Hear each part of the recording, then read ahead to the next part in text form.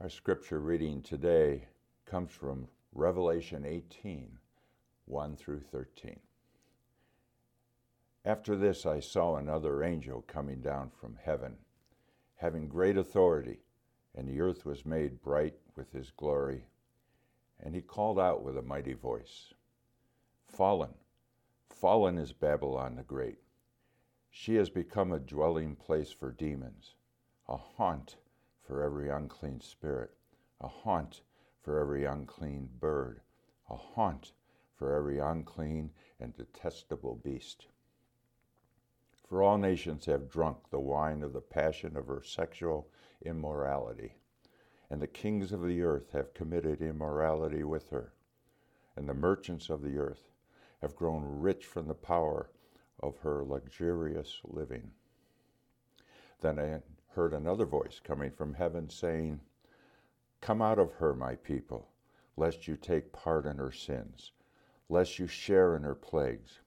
For her sins are heaped high as heaven, and God has remembered her iniquities. Pay her back as she herself has paid back others, and repay her double for her deeds. Mix a portion for her in the cup she mixed. As she glorified herself and lived in luxury, so give her a measure of torment and mourning, since in her heart she says, 'I sit as a queen, I am no widow, and mourning I shall never see.' For this reasons her plagues will come in a single day, death and mourning and famine, and she will be burned up with fire, for mighty is the Lord who has judged her. And the kings of the earth who committed sexual immorality and lived in luxury with her will weep and wail over her when they see the smoke of her burning. They will stand far off in fear of her torment and say, 'Alas, alas, your great city, your mighty city Babylon, for in a single hour your judgment has come.' And the merchants of the earth weep and mourn for her, since no one buys their cargo anymore. Cargo of gold, silver, jewels, pearls, fine linen, purple cloth, silk, scarlet cloth, all kinds of scented wood, all kinds of articles of ivory, all kinds of articles of costly wood, bronze, iron, and marble, cinnamon, spice, incense, myrrh, frankincense, wine, oil, fine flour, wheat, cattle and sheep, horses and chariots and slaves, that is, human souls. This is the word of the Lord. Thanks be to God." What if I were to ask you, what is the most important moral issue of our time? What would come to your mind? It may be pornography, it may be abortion, it may be racial inequality. But what if there's another moral issue that many of us often overlook? Something that impacts all of our lives and shapes our neighbors' lives. Something we infrequently mention. In one word, it is the word economics. Each morning we wake up to an economic world, all of us, from the latte we buy on the way to work, the car we drive, the house we live in, the charities we give to, or the retirement portfolio we build. All of us live in an economic world. And the economic systems and choices we make every day really matter. How we create, value, monetize our economic exchange really matters. It's not surprising then that the Bible speaks a lot about money, wealth, and economics.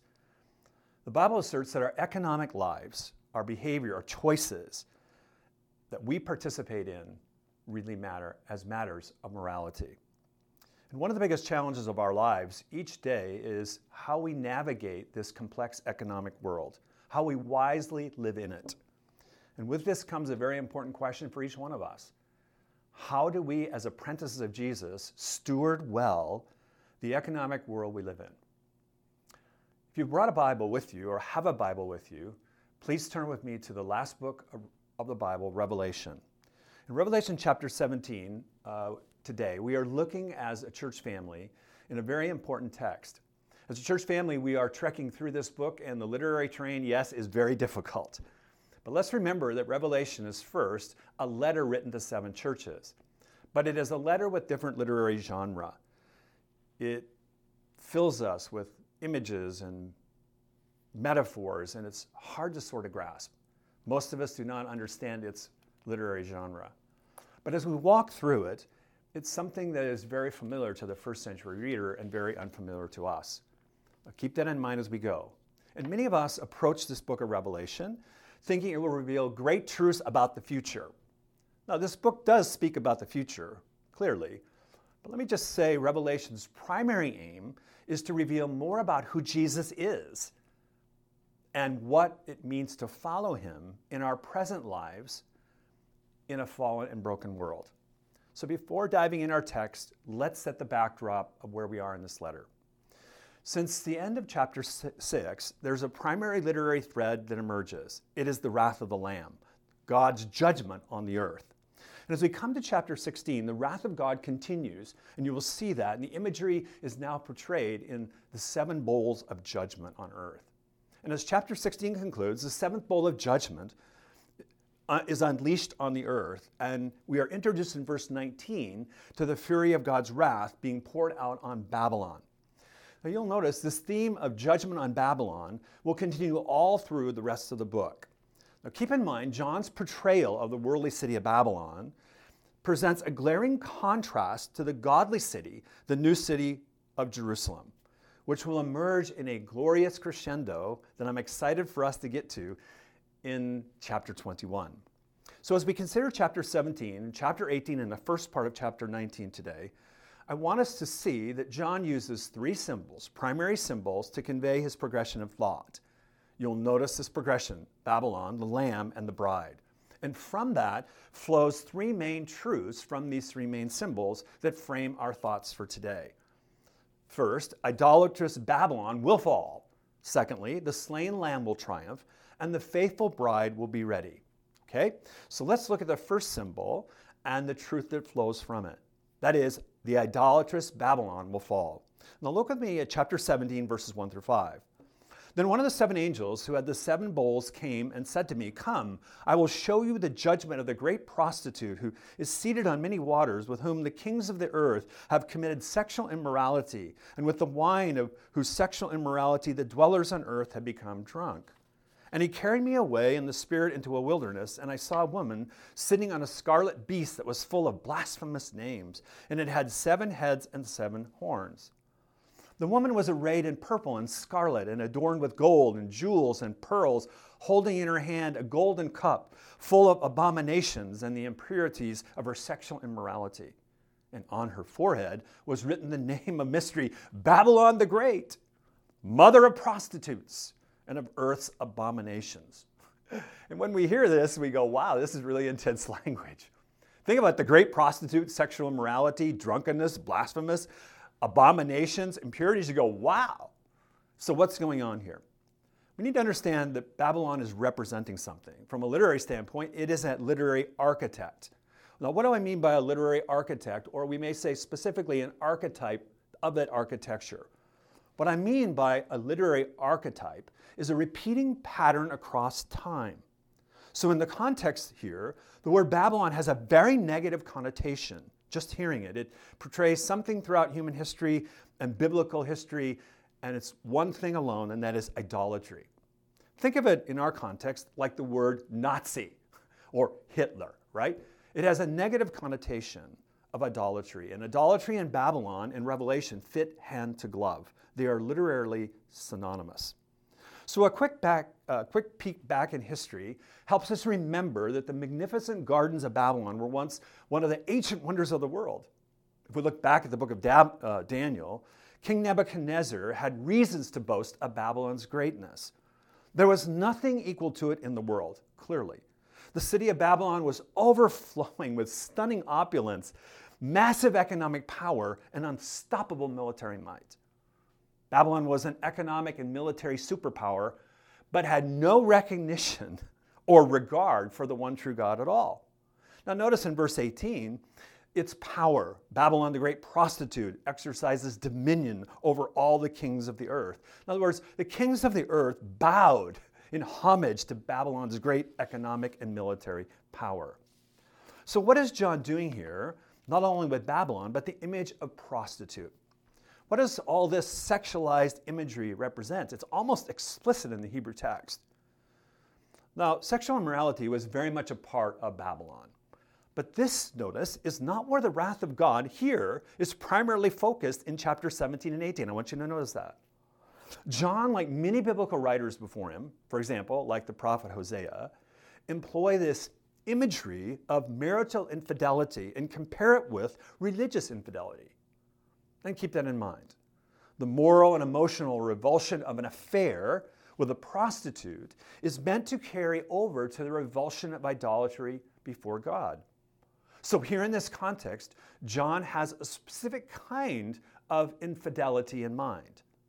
It is economic or money or wealth idolatry.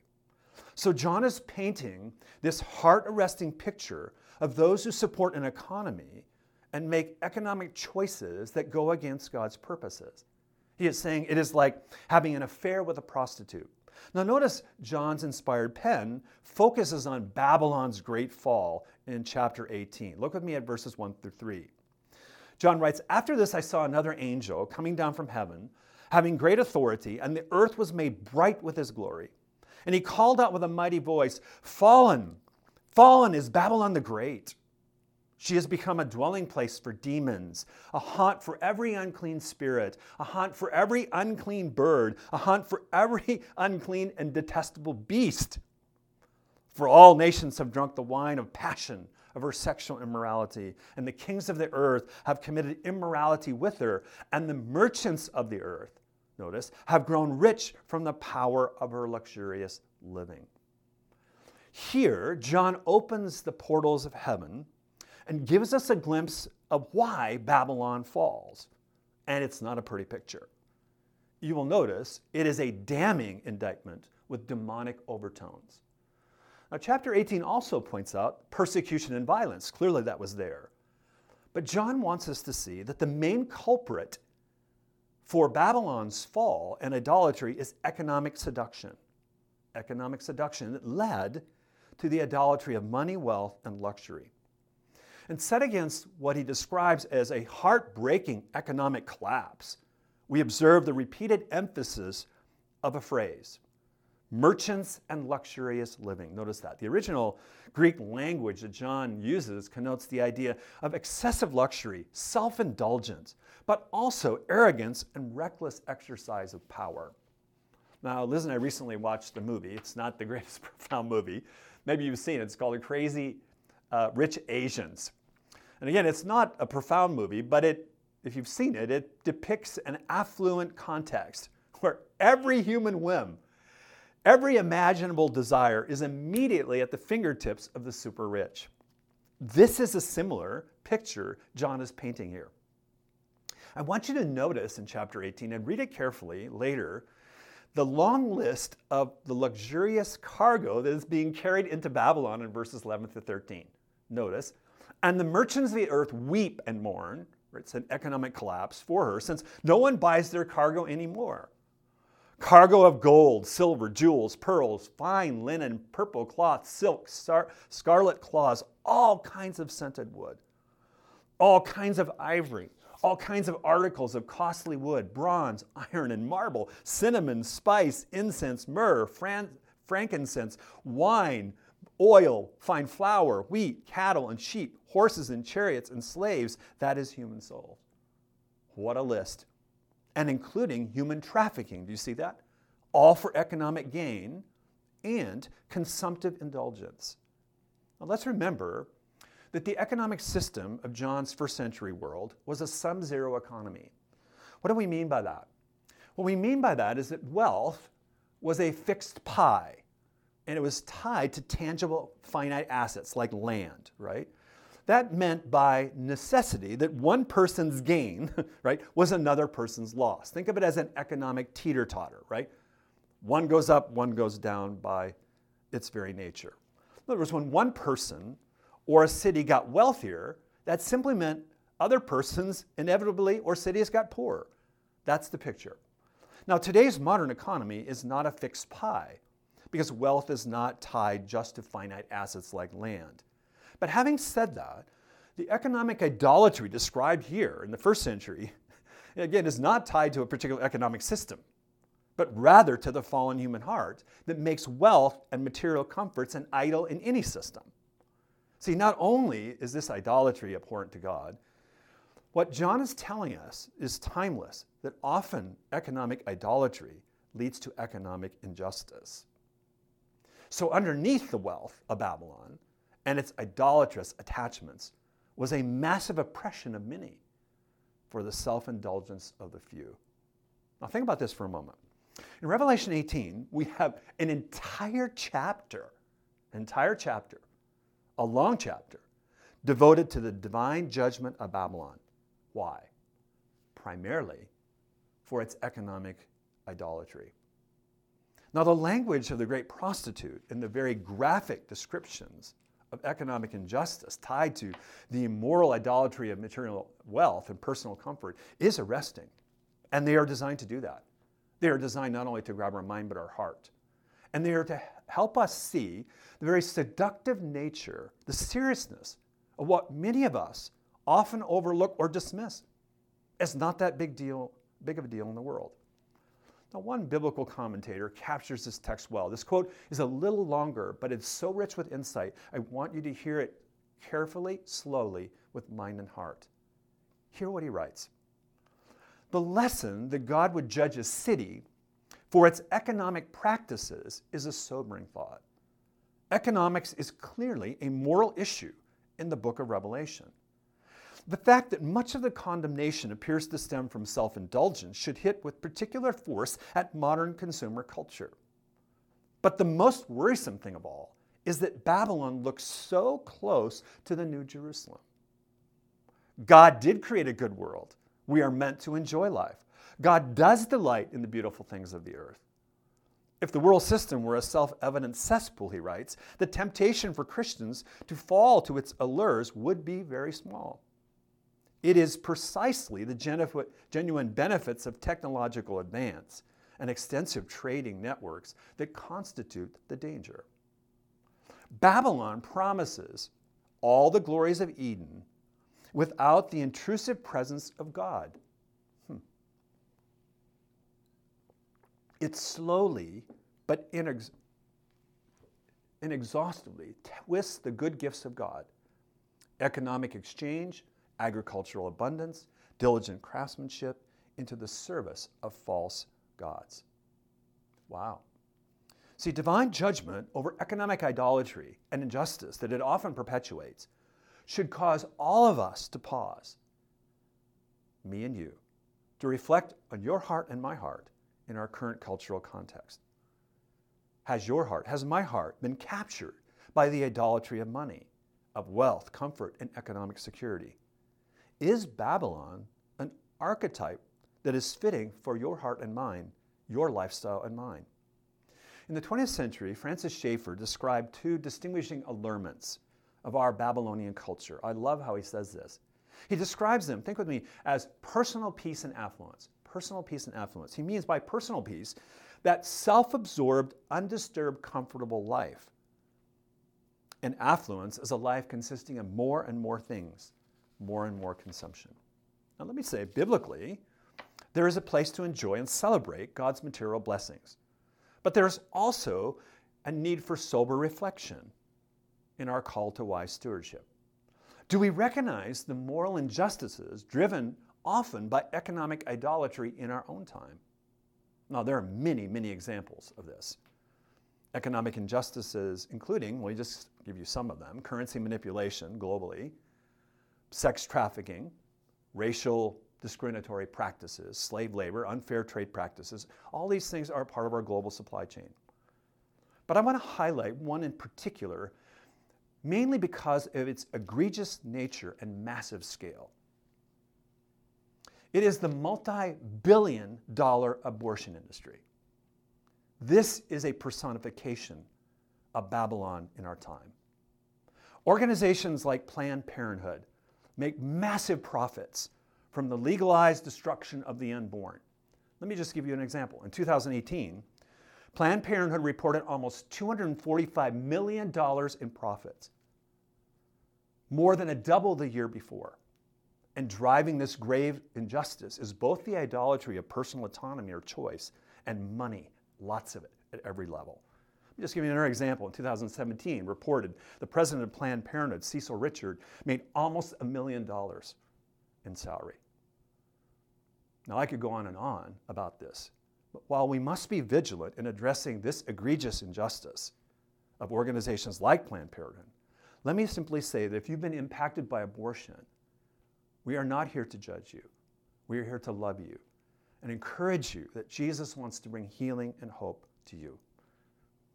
Whether it is the first century or 21st century, John reminds us that idolatrous Babylon will fall, but he also reminds us of a second hopeful truth. And what a hopeful truth it is, that Jesus, the slain lamb, will triumph. In chapter 17, when Babylon, the great mother of the prostitute, is introduced, John describes, notice, chapter 17, verse 14, that Babylon and the beast will make war on the Lamb, which we know from chapter 5 is a picture of Jesus and our crucified and risen Savior. In verse 14, we read, they will make war on the Lamb, and the Lamb will conquer them, for he is Lord of lords and King of kings, and those who are called and chosen and faithful. You see, in the midst of the outpouring wrath of the Lamb, we are given this microburst of gospel hope. Jesus, who made an atoning sacrifice for a sinful and rebellious world, for you and for me, will fully triumph over sin, Satan, and evil. And with the triumphant Lamb, notice, will be the triumphant church. Followers of Jesus who have lived and will live in the midst of the demonic allurements of Babylon's idolatry. They are the called, the chosen, and the faithful.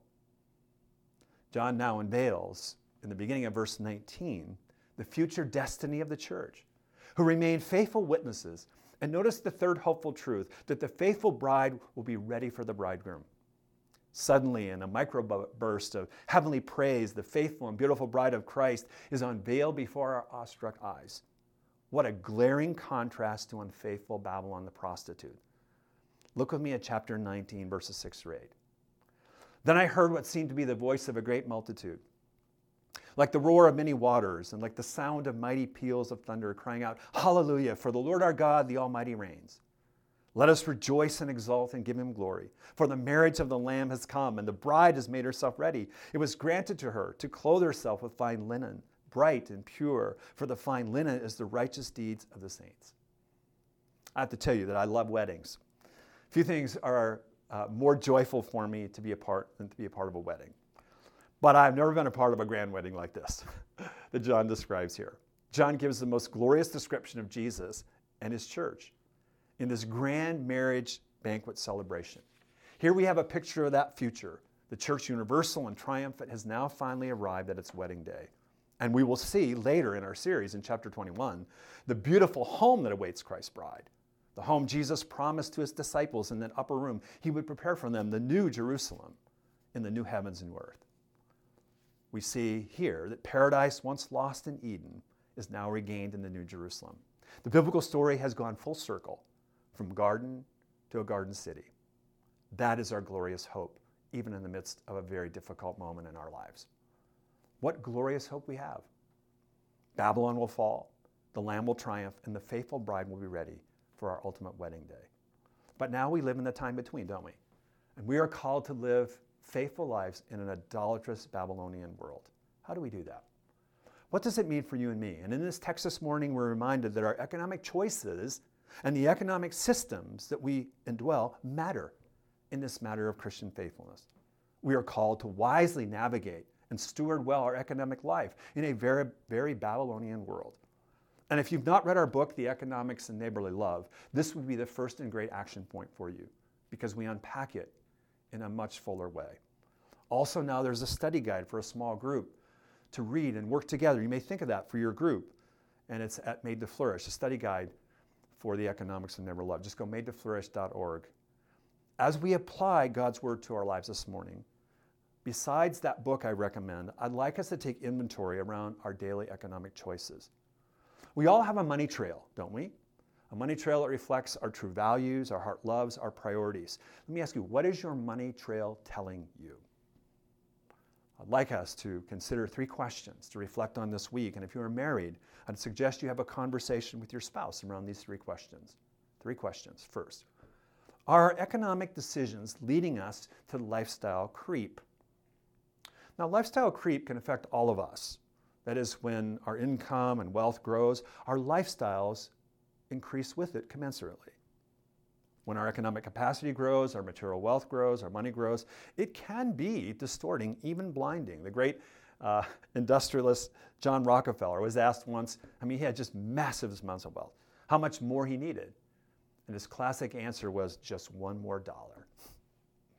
And his response is telling to every human heart, to yours and mine. It's not just revealing about Mr. Rockefeller, it's revealing for you and me. How much more do we need? And the sense is just a little bit more. See, money and wealth can be good things, and they can be used in good ways. But let's be transparent, they can be blinding. So much of economic idolatry and economic injustice is simply driven by greed. The Bible repeatedly reminds us of the peril of greed in your life and mine and its blinding nature. And let's remember Jesus' words to the local church earlier in Revelation, the church of Revelation, the church of Laodicea.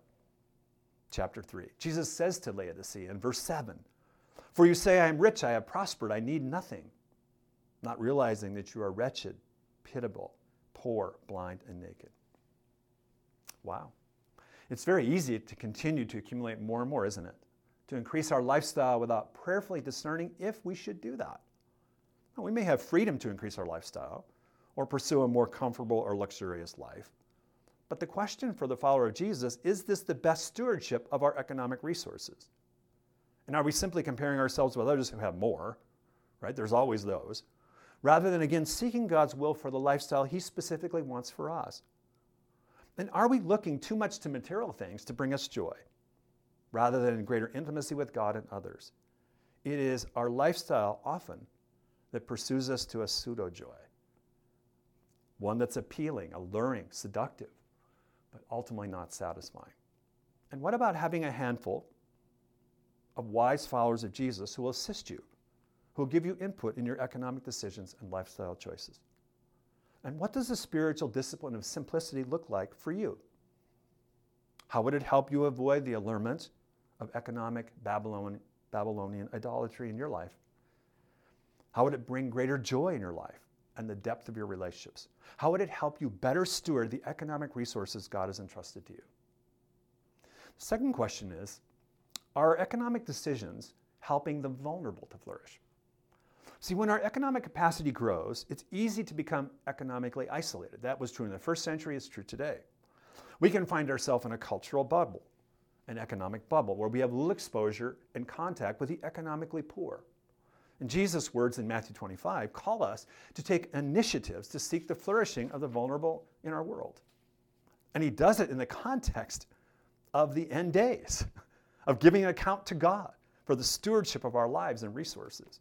And Jesus reminds us of the importance of caring for the vulnerable. He describes the hungry, the stranger, the sick, the imprisoned. And then Jesus says something truly shocking. He says, "Truly I say to you, as you did it to one of the least of these, my brothers, you did it to me." And Jesus' half-brother, James, describes that true faith is caring for the orphans and widows. Helping the vulnerable to flourish, again, is more than just giving financial resources to them. That may be a part of it, but there is much more. It's not merely a hand out, but a hand up. It is leveling the economic field. Encouraging, for example, economic policy that lowers barriers for economic opportunity. It is about job creation, job training, microloans, for example, impact investing, modern-day gleaning that allows the economically vulnerable to have personal dignity and to grow in economic strength and flourishing. One of the heroes that I have followed for many years is John Perkins. John Perkins endured incredible racial injustice and economic injustice in his life. And he's become a powerful voice for change in our culture, a true tall tree. A few years ago, I heard John Perkins speak, and he said something that has stuck with me. He looked across the large crowd and he said, "I have concluded that people need two things. Every person needs Jesus." Amen? And then what did he say secondly? Everyone needs a job. Jesus and a job. I think he's onto something. The third question is, are economic decisions exhibiting increasing generosity? Throughout Holy Scripture, we are repeatedly called to joyful generosity. Yes, of our time and talent, but also of our wealth and treasure. And one of the best practical ways to counter economic wealth and money idolatry in your life and mine is to give generously. Giving our money and wealth loosens idolatry's grip on us. And as it loosens that grip, it releases great joy within us. Jesus said, right? It is more blessed to give than to receive. The Bible instructs all of us to make the local church we are a part the primary place of our generous giving. I say this not in any self-serving way. This is what the Scripture teaches for God-honoring ways of giving. See, it's not necessarily how much you have. Rather, the question is, how much of what you have has you? That's the question. Albert Schweitzer put it this way. I love what he said. He said, if you have something you cannot give away, you don't own it, it owns you. Few things in your life and in my life are better barometers of our true apprenticeship with Jesus and our spiritual formation than our open hands of generosity. See, every morning, we wake up to an economic world. May we be faithful stewards and faithful witnesses for Jesus.